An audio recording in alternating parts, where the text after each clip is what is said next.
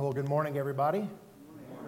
It's good to be in Medina, and a nice warm hello to all of you out there in, I guess, webcast land. I don't know who all is going to be watching us today, probably all over the world. But welcome, you're in good company because we're all swimming upstream here, so to speak. Brethren, I want to talk to you today about a subject that is very personal to me. And I hope it's very personal to you as well.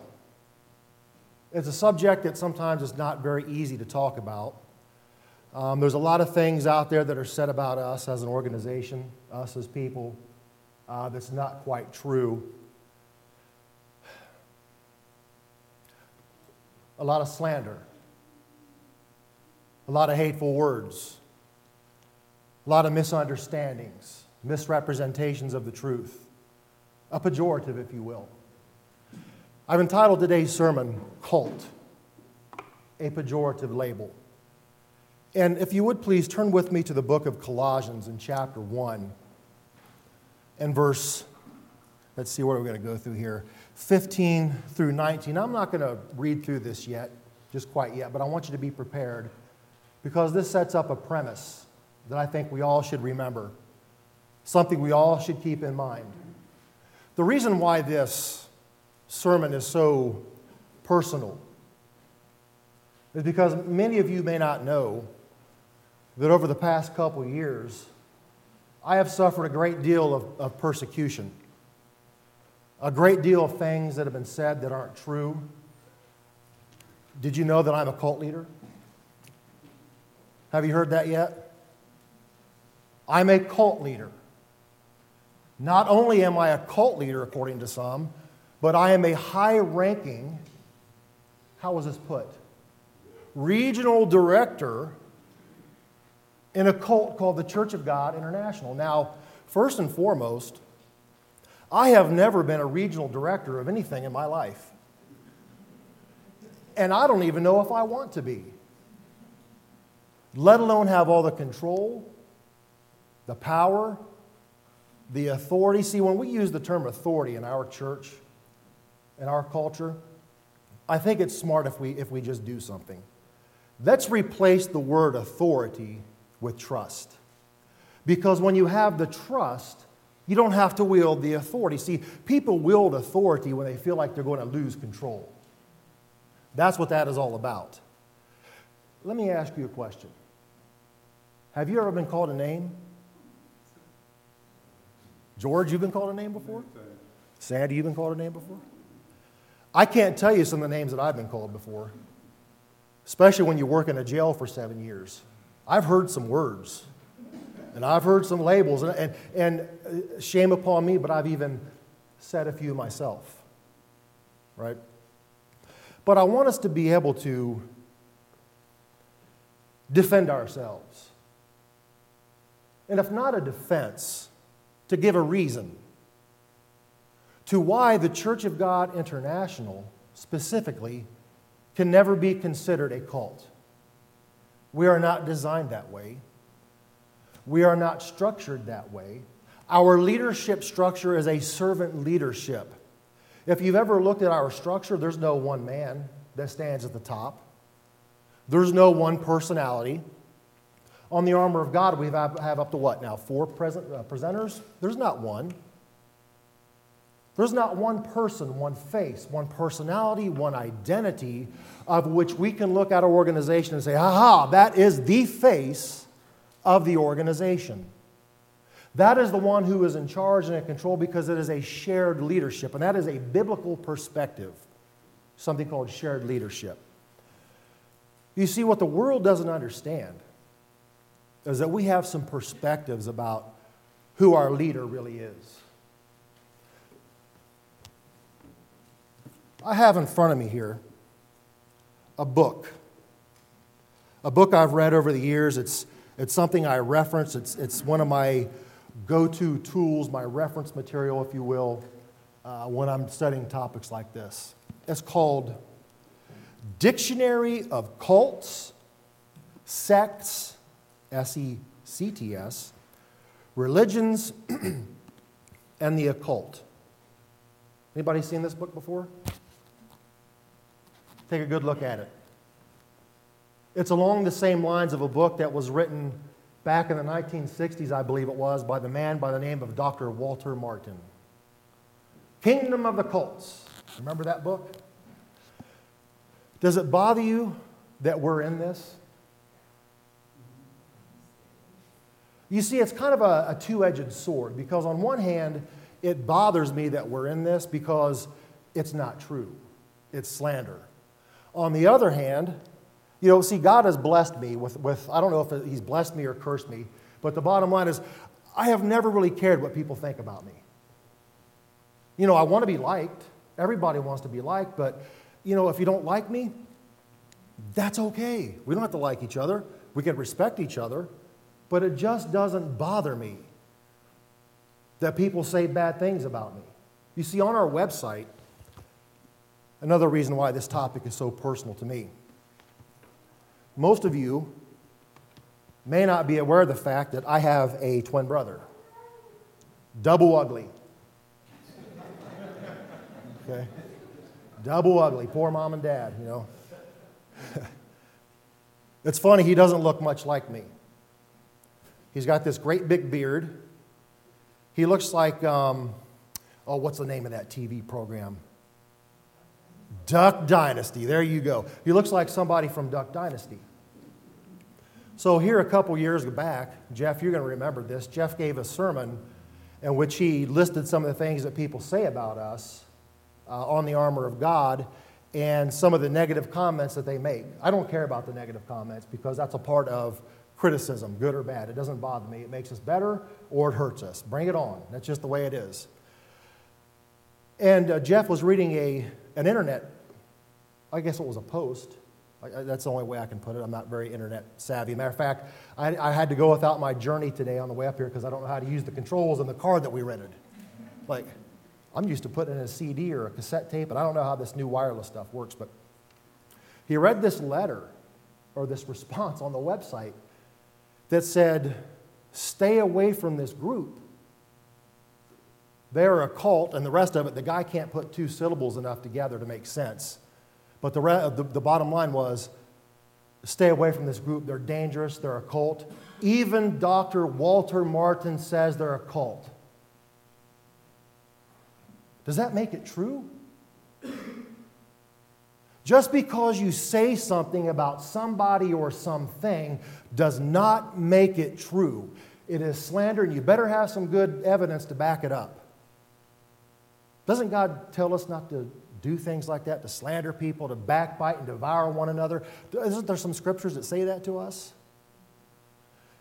Is it true? No, it's not true. I think I had you already turn to Colossians 1, and I want to show you why this cannot be true. In Colossians 1, and we'll just read just a few short verses here down, let's say 15 through 19. Now, I've got a new Bible, and my old Bible was a very familiar friend to me. I could just open up the pages, and I just didn't have to think about it. But this is a friend nonetheless, but it's not so familiar as my old one. So it might take me a couple minutes to get back and forth here.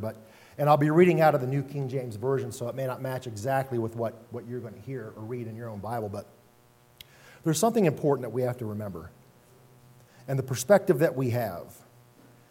In verse 15, I'll tell you what, these are some wonderful scriptures here, because in this set of scriptures is one of the main reasons why people consider us a cult. Because it has to do with the very nature of our Lord and Savior Jesus Christ, His pre-existent, His role in creation, who He was from the beginning, the Word, the Logos, the spokesman. You see, people didn't know the Father in the Old Testament. They only knew Jesus Christ. He had to come to reveal the Father. And here we have this set of scriptures here, and people say, oh, no. You guys are wacko. Don't you know that God is a Trinity? He's not, is he, Sandy? He's not a Trinity. So in here, in these few short verses, there's so many nuggets of information about Christ and who we are. And perhaps even more importantly, or just as importantly in that, is our perspective on leadership. Because when you become a cult, it has everything to do with your leadership structure. Well, not everything, but mostly. We can talk about theologically or sociologically how people want to break this down, but we read this here. He is the image of the invisible God, the firstborn over all creation. For by him, oh, by the way, you're not born again. See, that's another reason why people think that we're a cult, because we don't believe that we're born again yet until we're actually resurrected. Jesus Christ is the only monogenes, the only resurrected, one of a kind. And yet, people want to say that we're a cult because we don't believe in you're born again now. No, you are in the embryonic stage, a developmental stage, that God is either going to bring to a new birth or we're going to abort ourselves. Think about that. I mean, that's a true statement. He's either going to bring us to a birth or we're going to abort that process. We are not born again. We are starting that process. Jesus is the only monogenes, the Greek for the only one, the only begotten. For by him all things were created that are in heaven and are on earth, visible and invisible, whether thrones or dominions or principalities or powers, all things were created through him and for him. Who is the creator? Who was the one that said, "Let there be light"? It was the one who became Jesus the Christ. And I make no apologies for saying that, because that is scriptural. That is a scriptural statement to make. And he is before all things, and in him all things consist. And he is the head of the body. And now we're getting into the real meat of the subject here. He is the head of the body.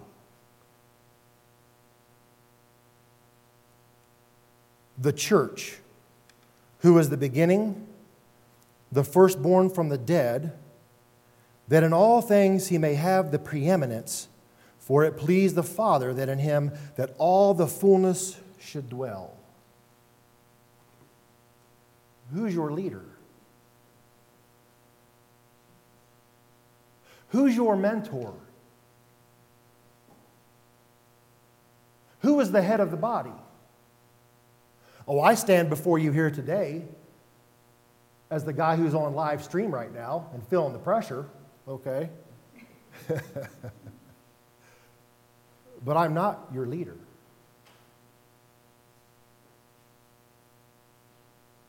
I have a leadership position.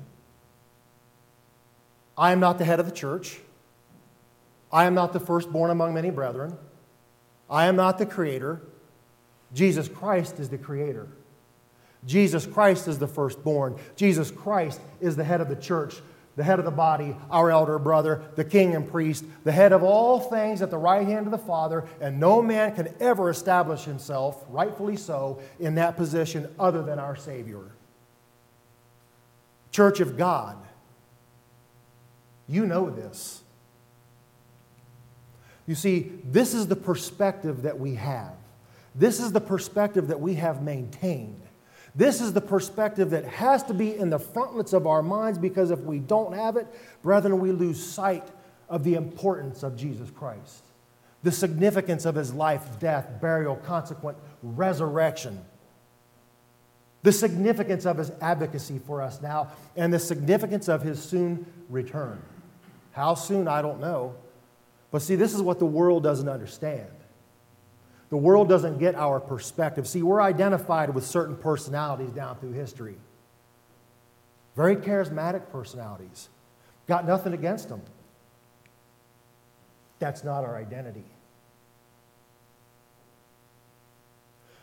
Herbert Armstrong did not come up with a new church movement.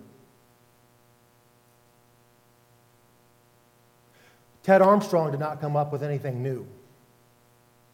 Nobody that has stood in the position of this lectern, stood behind it, stood beside it, stood in front of it, walked down the aisles, uttered some utterances from their mouth out of the Scriptures, did not invent this.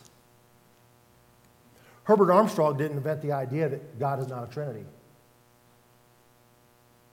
Herbert Armstrong did not invent the idea that you don't possess immortality at this time.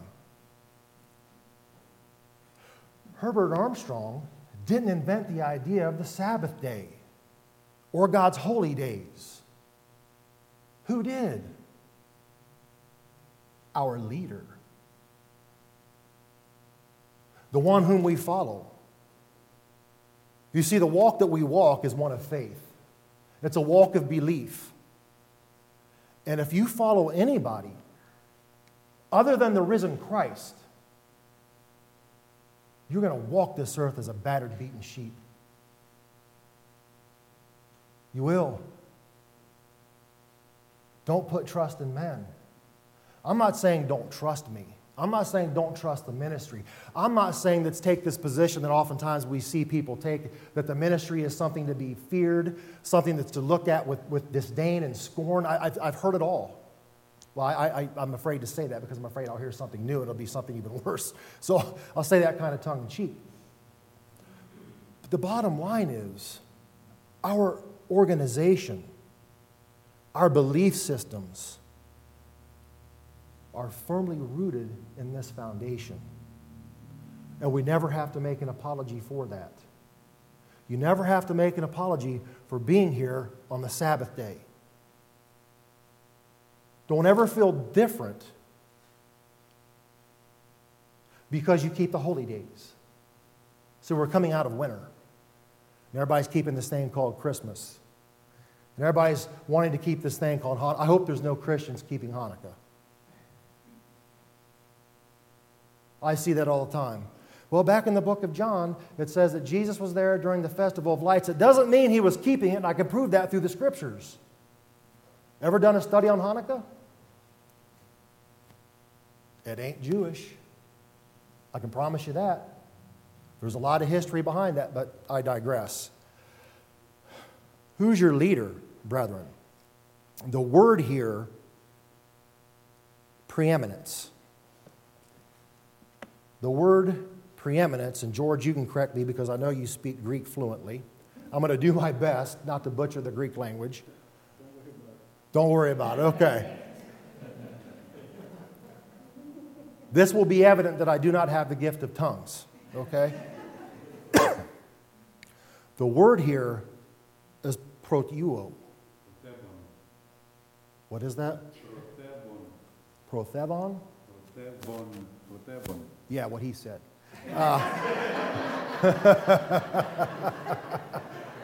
All you guys thought I was going to sit there and then try to pronounce it, didn't you? I'm not doing that. I'm not dumb. I've been in front of the camera before. I'm not going to embarrass myself that bad. But the word means first in rank,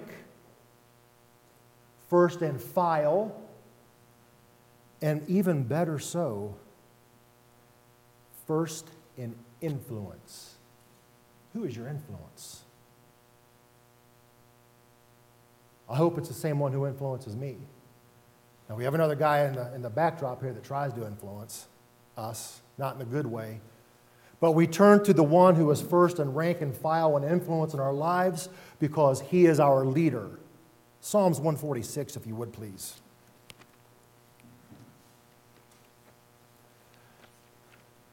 Another important perspective, and even at the sake or the risk of being a bit redundant, I think it's important sometimes that even though we know the Scriptures, that we turn to the Scriptures. You know, there's some churches that don't even take Bibles. They hand out this little tract with the Scriptures they're going to read today, and they tell you what they mean. Well, here's another reason why we can't be a cult. I'm going to tell you something that I've heard from day one. And some of you, this is not a derogatory term, some of you old-timers, you might remember this. Don't believe me. Believe your Bible. I could be misleading you today. I wouldn't do so purposely, but I'm flesh. I'm blood and bones. I'm mainly carnal. I could make a mistake and not even realize it, maybe 2 weeks down the road think, why did I say that? You know? It's not purposeful, but sometimes people make mistakes. But here we go, the premise. Praise you, the Lord, O my soul. While I live, I will praise the Lord. I will sing praises to my God while I have my being. Do not put your trust in princes, nor in the Son of Man, in whom there is no help. His spirit departs, he returns to this earth, and that very day his thoughts perish. Physical leadership is temporal. I feel sorry, and I'm a little concerned, quite frankly, for churches out there in our culture who want to follow one man, because their influence in the world, and maybe some of them, thankfully so, it's going to be very, very short. Because once the leader dies off, who's going to take over? That's the dangers of a one-man leadership, and there's more dangers than that as well, but you ever been disappointed by a man?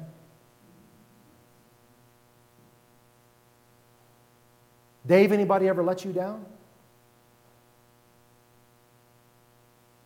Well, life's full of disappointments, aren't they? Or is it? People in our lives have let us down. Broken trust, ruined bonds. It can be a disappointment. I want to acknowledge that. Even in the church, people have been let down sometimes by leadership. I'm sorry for that. I really am. But if you walk away from the truth because your faith is in a person or a personality, a charismatic speaker, shame on you. Shame on you. And I'm not going to apologize for saying that either, because if that happens, you've lost this perspective. And if what I'm saying makes you a little mad, then let it make you a little mad, but maybe it'll make it change a little bit. I know people to this day that still want to talk about, oh, the worldwide. I'm sorry, I don't really want to be sarcastic about this, but it's so ridiculous that we would let another man take our crown, or to cause us to abort this rebirth, this born-again process, because somebody let us down. Welcome to life. Wake up. Come out of your sleep. I've had people come to the Columbus Church before that were in the Worldwide Church of God way back when, will stay for a sermon or two, stay for a short duration, and then here it comes. Tony, I'm leaving. I know that sermon was directed towards me, just like Worldwide. Tony, I know you called Bill Watson, Wayne Hendricks, Tom Kaufung, and whoever's visiting. I know you told them so-and-so is sitting in the front row. Let them have it. I want you to consider something from the perspective of a pastor. I want an easy life. I don't want turbulent waters just like you don't. So why would I cannonball into the pool, so to speak? It doesn't make sense, because if I make a mess, I get to clean it up. You see, what I'm talking about today is something called a pejorative label. Does that resonate? Because this is something that I didn't really have any inkling on before I started this research, but a pejorative label is this. It's a statement that is made that is used in the derogatory, in the slanderous, in defamation, and even just, this really just kind of gets to me, and it has to possess no truth to it whatsoever. That's a pejorative. So anytime we make a claim against somebody that's not true, we're pejoratively labeling people with something that they don't deserve, but fallible mankind, consequences that come about. And you know what happens when we put people in a prominent position? We start to look to them as if they're the Messiah themselves. Or they start to believe it. We start to empower it. We start to let it grow and fester. There are people in our organizations, not this particular organization, but in our culture, that quite frankly have become cult leaders. David Pack. You wouldn't believe the atrocities he's committing against his congregation. And I'm not going to apologize for calling him out either, because he's not ashamed of it, so why should I mention it? Taking people's money. All things in common. Oh, by the way, if you're married and you own a home and your wife doesn't believe, guess what? You can still go get that second mortgage on your home. Not her half, but your half. You know what? Send it in to me. Because we have all things in common. And when it comes time for God to lead us to Petra, you know He's going to tell me that we're leaving, nobody else. I'm the one. I'm the chosen child. I'm the golden child. I'm thankful. I don't know. I'm thankful that I belong to the organization that I do, because it handles itself, and the men involved in the leadership positions handle themselves with a perspective of integrity. They're not fleecing the sheep. They're not there standing there saying, oh, God is speaking to me right now. Dave, you've got $20 in your pocket. God wants me to have that. Do you have $20 in your pocket? I really don't want it. I'm just kidding. I really don't want it. Men are fallible. And what happens to men when people start to build them up like that, all of a sudden they become a little bit unapproachable. You know how many times somebody will approach me and say, Tony, I don't agree with what you said in the sermon? I don't have bodyguards that wrestle them away. Or I don't send them away and scold them. You know what I say? Well, I'm really sorry. Give me a chance to clarify, and hopefully I can correct this. Because that's what a leader does. If you say something wrong, you correct it. If somebody has to say something to you or wants to talk to you, you be approachable. You be nice. We have a whole litany of examples down through history, brother, where these men have gotten out of control with their ego and power. That's why I often retort to people, I'm a cult leader, what? I got all the power of the Columbus congregation. Whoa, we're really going to take over, aren't we?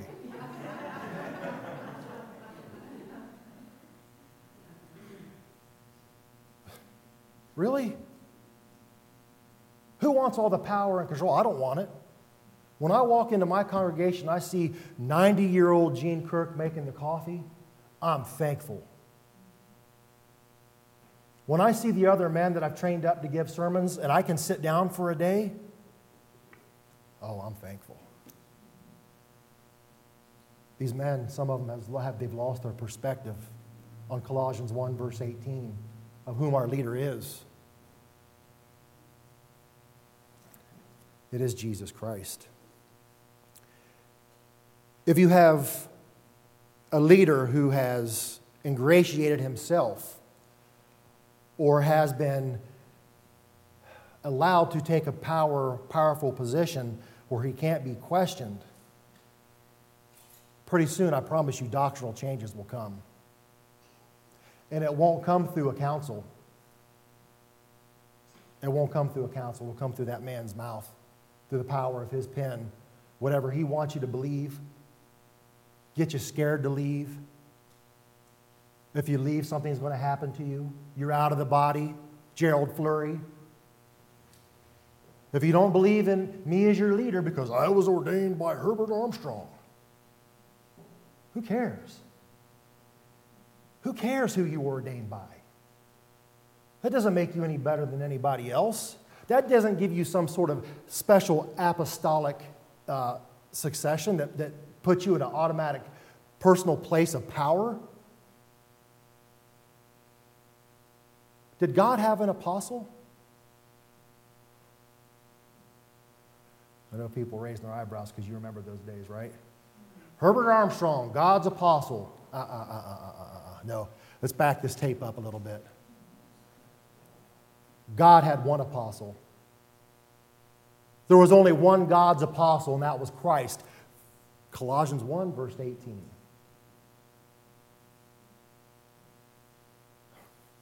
Shame on us for even allowing that to happen. But the truth of the matter is, down through time, if you go back, 1960s, 1970s, as things began to change, Herbert got older, people began to influence him. Guess what? Our leadership structure, guess what it looked like? It looked like a cult. It looked like a one-man band. It did. So let's not hide from that. Let's acknowledge it. I don't fear that, because I know that's not what the Church of God International is. I know our leadership structure. I know whom our faith is fully founded in. So if any of these attributes are found in a church, you might just belong to a cult. Now, I'm going to use a secular example of a pejorative and how people come to these conclusions and how they defame somebody or something. And I'm going to disarm you a little bit here before I begin, because I'm going to do my best to stay apolitical today. I'm going to do my best, okay? That's why I asked Jeff and Steve back there on the live stream if they had a 10-second delay, because I have foot and mouth syndrome, and I want to be able to get that back before it goes out there. But this is live, so hey, this is real. Here we go. Back not too long ago, I don't read this particular magazine, but I know some people do. GQ, or I think it's called Gentleman's Quarterly magazine. There was this article written, and we're in a political season. Today's a new day in America. Like it or not, it's a new day. The first time in 8 years we're not underneath the Barack Obama regime. And I'll leave that where it is. Because if you know me, you know where I stand on that, okay? But here we go. This election and this whole election process, no matter what side of the table you're on, has taught me a lot about labels, about labeling people, about pejoratively saying things that aren't true. Let me give you just a few, if you will suffer me just for a second here. Anyone who voted for Donald Trump is a deplorable. Huh. Okay? Everyone? Do you realize that when you use the word all the time, everyone, always, never, somewhere in there, there's a lie? You ever heard the term never say the word never? Because you're going to come across an exception every now and then. So try to get those words out of our mouth, unless it's never say never, right? If you or anyone voted for Donald Trump, you're a bigot. Now, I know some of you in this room voted for Donald Trump, but I've known you for many years, and I know you're not bigots. I know that. Now, that is an anecdotal piece of evidence, and people don't have to believe that if they don't want to, but I know people in the Medina, Ohio congregation, the Columbus congregation, Toledo congregation, all the congregations I've been to, they are not bigots. They're not bigots. I haven't seen it. Well, I should say I saw one case with a man in Columbus years ago who referred to a minister in our not our congregation, but in our culture as in a derogatory term, and he didn't stay long. So, again, there's always exceptions. He's the exception, right? If you voted for Donald Trump, you're uncaring. You're unloving. You're unkind. You're intolerant.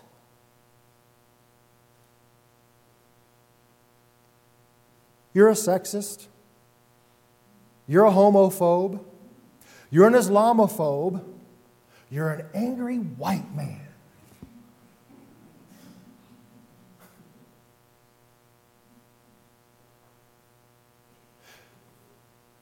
I'm filtering right now, so give me a second here. No foot and mouth today. Live stream, no foot and mouth, Tony. Okay.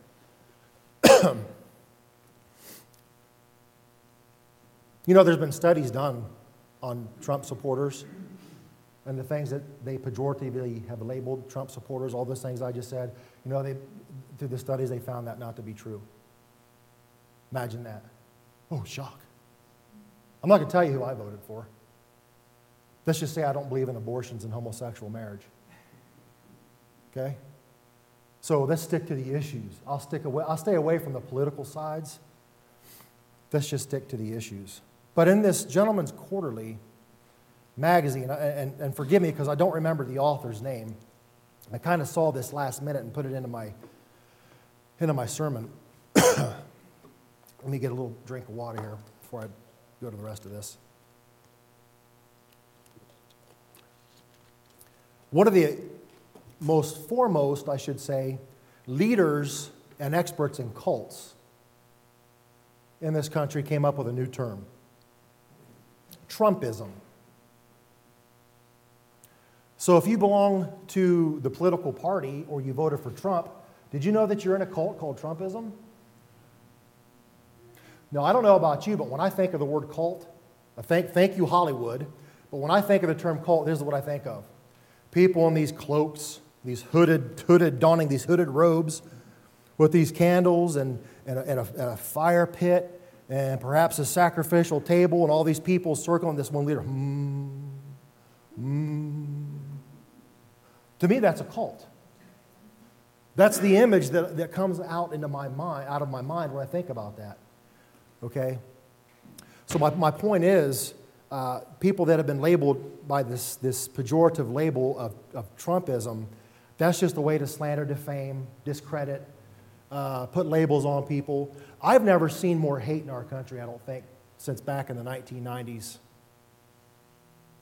Back during the days when I was at the sheriff's office, we had, remember the Rodney King riots and all that. I have never seen more examples of hate in our country over politics in my life.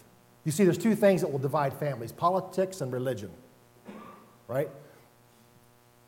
I watched this gala, or the beginning of this gala yesterday, in which these people were walking into this ball, and people that they erroneously call protesters, rioters, are throwing water on women wearing these beautiful gowns, men in their tuxedos, just enjoying a night out, celebrating, and they're a victim of a simple assault because they're going to a ball? I have to stop back and think, where do I live now? You know, we want to celebrate in our country perhaps the best example of a peaceful transition of power that has ever been displayed in the world. We haven't seen it in 8 years. What a wonderful thing. We have people that want to shut that down in Angie's school. I want to show you how this pejorative label works. Angie has a bunch of kids in her class that speak English as a second language. So she has a specialist that comes into her room to teach the kids because she speaks, a couple different languages and stuff. So Angie was going to show the inauguration. Not the whole thing, obviously. It's a big thing. Just the swearing-in ceremony. That's all she was going to show. Teacher walks in. Hey, Angie, are you showing the inauguration today? Oh, yeah, part of it, right? Well, I just want all the kids to know if you're scared and fearful over this, you can leave and come with me. Isn't that instilling fear in people? And then took another step and texted the parents of the children and tell them to pull them out of Angie's class because Angie's showing something that she shouldn't be showing. Well, as a husband, oftentimes I have to restrain myself because I'm saying, you want me to come up? I'll sit with you. I'll come up there and sit with you, Angie. I'll sit right there by your desk. When there's teacher conference nights, I'll sit right there. She's like, Tony, no. I was on Facebook last night. Teachers at this school. And Angie's like, did you take that down right now? I work with those people. See, I like to push back. I don't like to sit there and take things like that. I don't like these pejorative labels. I don't like the things that people say. And I'm not talking about one party against the other. I'm not talking about me not being apolitical, because I'm sure someone's going to accuse me of that. But the bottom line is, over 8 years of an administration that has promoted abortions, homosexual marriage, all these different debaucheries and filthiness and all these things that we never thought we would see in our country, trying to social engineer change in our world. Rick, did you get arrested for rioting? Any conservative get arrested for rioting? Anybody go push over police cars and throw rocks at police and throw smoke grenades at them? Did anybody do that? I didn't see anybody do that from the other side. I didn't see that. It's ridiculous. It's absolutely ridiculous. But really, the term cult has taken a very, very different turn over the last few decades. You see, back in the day, if you wanted to define the word cult, you know what it simply meant? It meant a small group of people that had a certain ideology, a certain mindset, a certain belief, had a common goal. That was called a cult. Some of you guys may remember the Beatles. They had a cult following. Still do. Elvis Presley, my favorite, still has a cult. You know, Elvis Presley makes more money now than he did when he was alive, but I'll leave that alone. But it just simply meant if you belong to a group with a familiar goal, that was called a cult. So by definition, any church in America, any political group, can rightfully, by that non-pejorative, be called a cult, because there's nothing derogatory, defamatory, nothing that's untrue about that statement. I don't have a problem with that, because that is benign. That doesn't do anything to deface Christ, so I don't have a problem with that. Here's what the term cult has become associated, though, for our culture over the decades, and this is where I've got a big problem with it. A cult to us, or as it has been labeled upon us, is a small group who is dangerous and extreme in their beliefs because they don't believe like Orthodox or the majority of Christianity.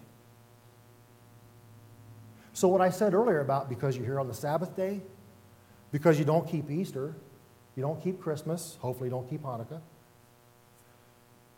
you're a cult.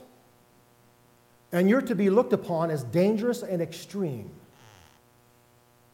Brethren, I can't even step on an ant and not feel bad. When I see my kid smash a spider, I'm like, oh, it was a living thing. Why did you do that? You know? Yeah, throw it outside. I'm not saying you shouldn't do that. They're beasts of burdens. I get it. I understand that. But the bottom line is, I mean, we're not dangerous. You want to talk about a dangerous cult? Islam. Not sorry for that either. You know, right now in our union, there are 5 states. In these grand United States, right now as I speak, there are 5 states that have Islamic compounds on them, that are doing military training, suicide training. One's in Michigan, what's the other one? Tennessee. And what they're doing is they're setting up these compounds in towns that have 4 or 5 police officers so there can be no resistance.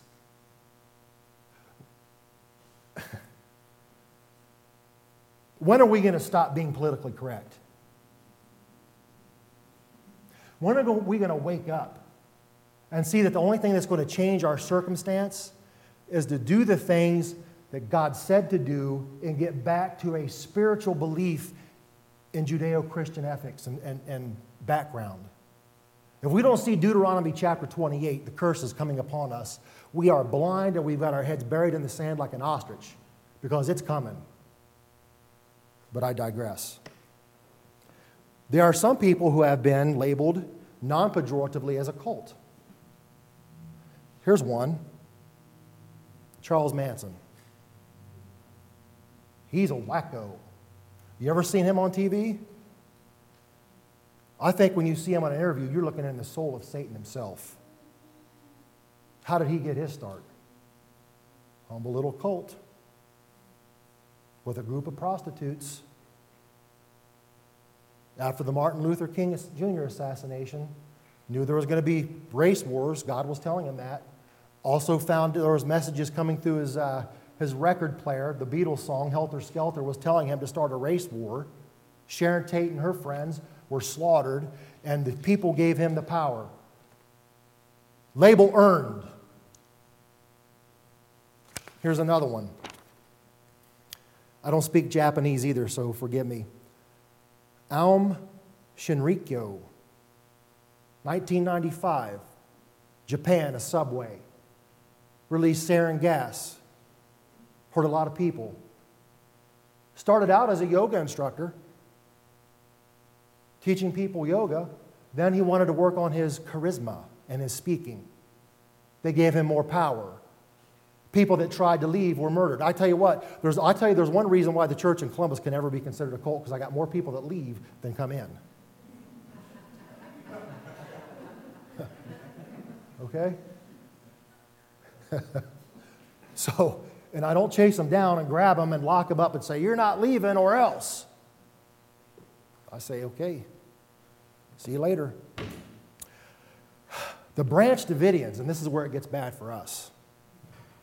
Not really, but this is where people try to make it bad for us. David Koresh, Waco, Texas, not too far from Tyler, a Sabbath keeper of the Branch Davidians. Remember him? The FBI raid that caught the compound on fire? Well, you know, what did he do? He began to isolate people from their families, put them in a compound, take the power, take their money. Yeah. And began to say that he was the Messiah.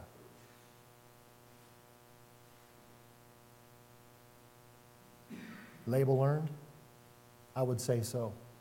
I would say so. How about the famous Johnstown or Jonestown, Guyana? It is sickening to see and to watch those newsreels from back then when all that happened. Started out in Indianapolis, Indiana, small-time preacher. You know, People's Temple, just teaching, holding little Bible studies. But then he began to say, God's speaking to me. I'm your leader. You know what? America is just too much of a cesspool. It's like Sodom and Gomorrah. Not so wrong about that. But let's move somewhere like Guyana. Let's get away, cut off all ties from your family. If anybody starts doing that, run from that organization. Run from it. Get away from them. Do whatever you have to do. But does it matter what people say about us? Well, it matters in the sense that it's slander, it's derogatory, it's not true, it's a pejorative. But you know, Christ tells us something about people that would say things like that about us. You know, one thing that we have a statement of beliefs that they're online, you can read them. We have open door policy. We don't have one leader. We don't have one personality. We have full disclosure. Whatever you want to know, just ask. If you want to leave, hey, the door swings both ways. Come and go as you please. We're not going to send the Sabbath police after you. I've never seen that done. If I did, I would not be happy about it. Because people need that free moral agency. That's their decision. That's not my decision. Over here in Matthew chapter 5, we need to remember something. Because when I saw these things written about me on the internet, from a family member no less, it was quite hurtful. I want to acknowledge that. That's hurtful. From somebody who you grew up with, who knew you from childhood, to slander you. But I'm over it. I'm over it because I have a job to do. And here in Matthew chapter 5, and the Beatitudes here. And for time's sake, I'm just going to read a couple verses because I got some other things I want to get to. In verse 11, blessed are you when they revile and persecute you and say all kinds of evil against you pejoratively for my sake or falsely. Rejoice and be exceedingly glad, for great is your reward in heaven, for so they persecuted the prophets who were before you. Welcome to common territory, brethren. The original Christians weren't looked upon with favor. It took some time for them to be accepted by the Romans, so that the Romans finally figured out that they weren't a threat to Rome. But in the beginning, it wasn't so. Paul was even accused of burning Rome. Remember that? He didn't do that. There's even scriptures that Paul wrote that might even allude to the fact that he was wrongfully accused and imprisoned because of that accusation. A pejorative. We don't need to be ashamed of what we believe or who we follow. You see, because Orthodox Christianity says it, doesn't make it true. You see, I have a book here called The History of Religion, Through Each 100 Years by Duggar and Dodd. Anybody ever seen this book before? Herbert Armstrong was one man, listed amongst many, many, many others down since 33 AD that have taught the same things that Herbert Armstrong taught. He is not the originator of a new movement. We do not follow a cult leader. We're not part of a new world religion like people want to associate us with. No, this is old school, brethren. See, Orthodox Christianity are hypocrites. They are hypocrites. They follow one called the Vicar of Christ. You remember what that means, the Vicar? One who stands in place of Christ as your mediator and the one who's going to make decisions for your life. All those changes to Christianity, from the Sabbath day to Sunday, from the Passover to Easter, to all these things that we see, from the belief that God is a family to a Trinity, 325 AD. Oh, there were undertones before 325, don't get me wrong, because I can prove to you through another book the undertones were there. I can also prove to you that 325 AD, the Council of Nicaea, you guys remember that, the Council of Nicaea? Do you remember what the major reason why the Council of Nicaea was called in the beginning, to begin with? Why did they call the Council of Nicaea? Because of one of us. He had different ideas about the nature of Christ, so I'm not saying there's not differences. But because of one of us, relatively speaking, the Council of Nicaea was convened in 325 AD. Let me read you something here. Let me give you a name in history. Dr. Arius, the most talented intellectual and spiritual power of the 4th century, was the central figure against which the evil and polluted minds of Western Roman bishops were directed. So they're saying he's the target of their inquiry. Okay? He was indeed a man of God, in whom the truth found his most consecrated and able defender. I'm trying to read through, this was a gift through someone's underscores and circles, and sometimes it gets into the word, so I'm trying to figure out what it's saying. Like the Apostle Paul, he traversed then the known world, propagating truth and denouncing error. He was a staunch observer of the seventh-day Sabbath. Dr. Arius was. He held the Lord's Supper once a year on the 14th Abib, as did all the Jewish Christians and the most of the members and bishops of the Eastern churches. One of us.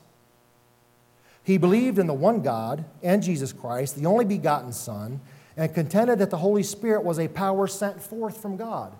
The power, the influence. Did Herbert Armstrong teach that? Well, absolutely. Did he invent it? No.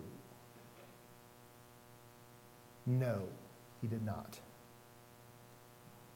Entering into the hearts and the lives of Christians, that being the Holy Spirit, transforming them into servants of God, of which he himself was a living example, a quattrodeciman. You're quattrodecimans.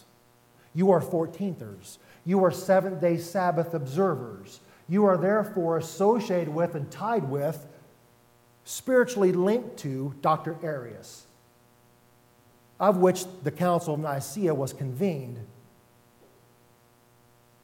to pejoratively label.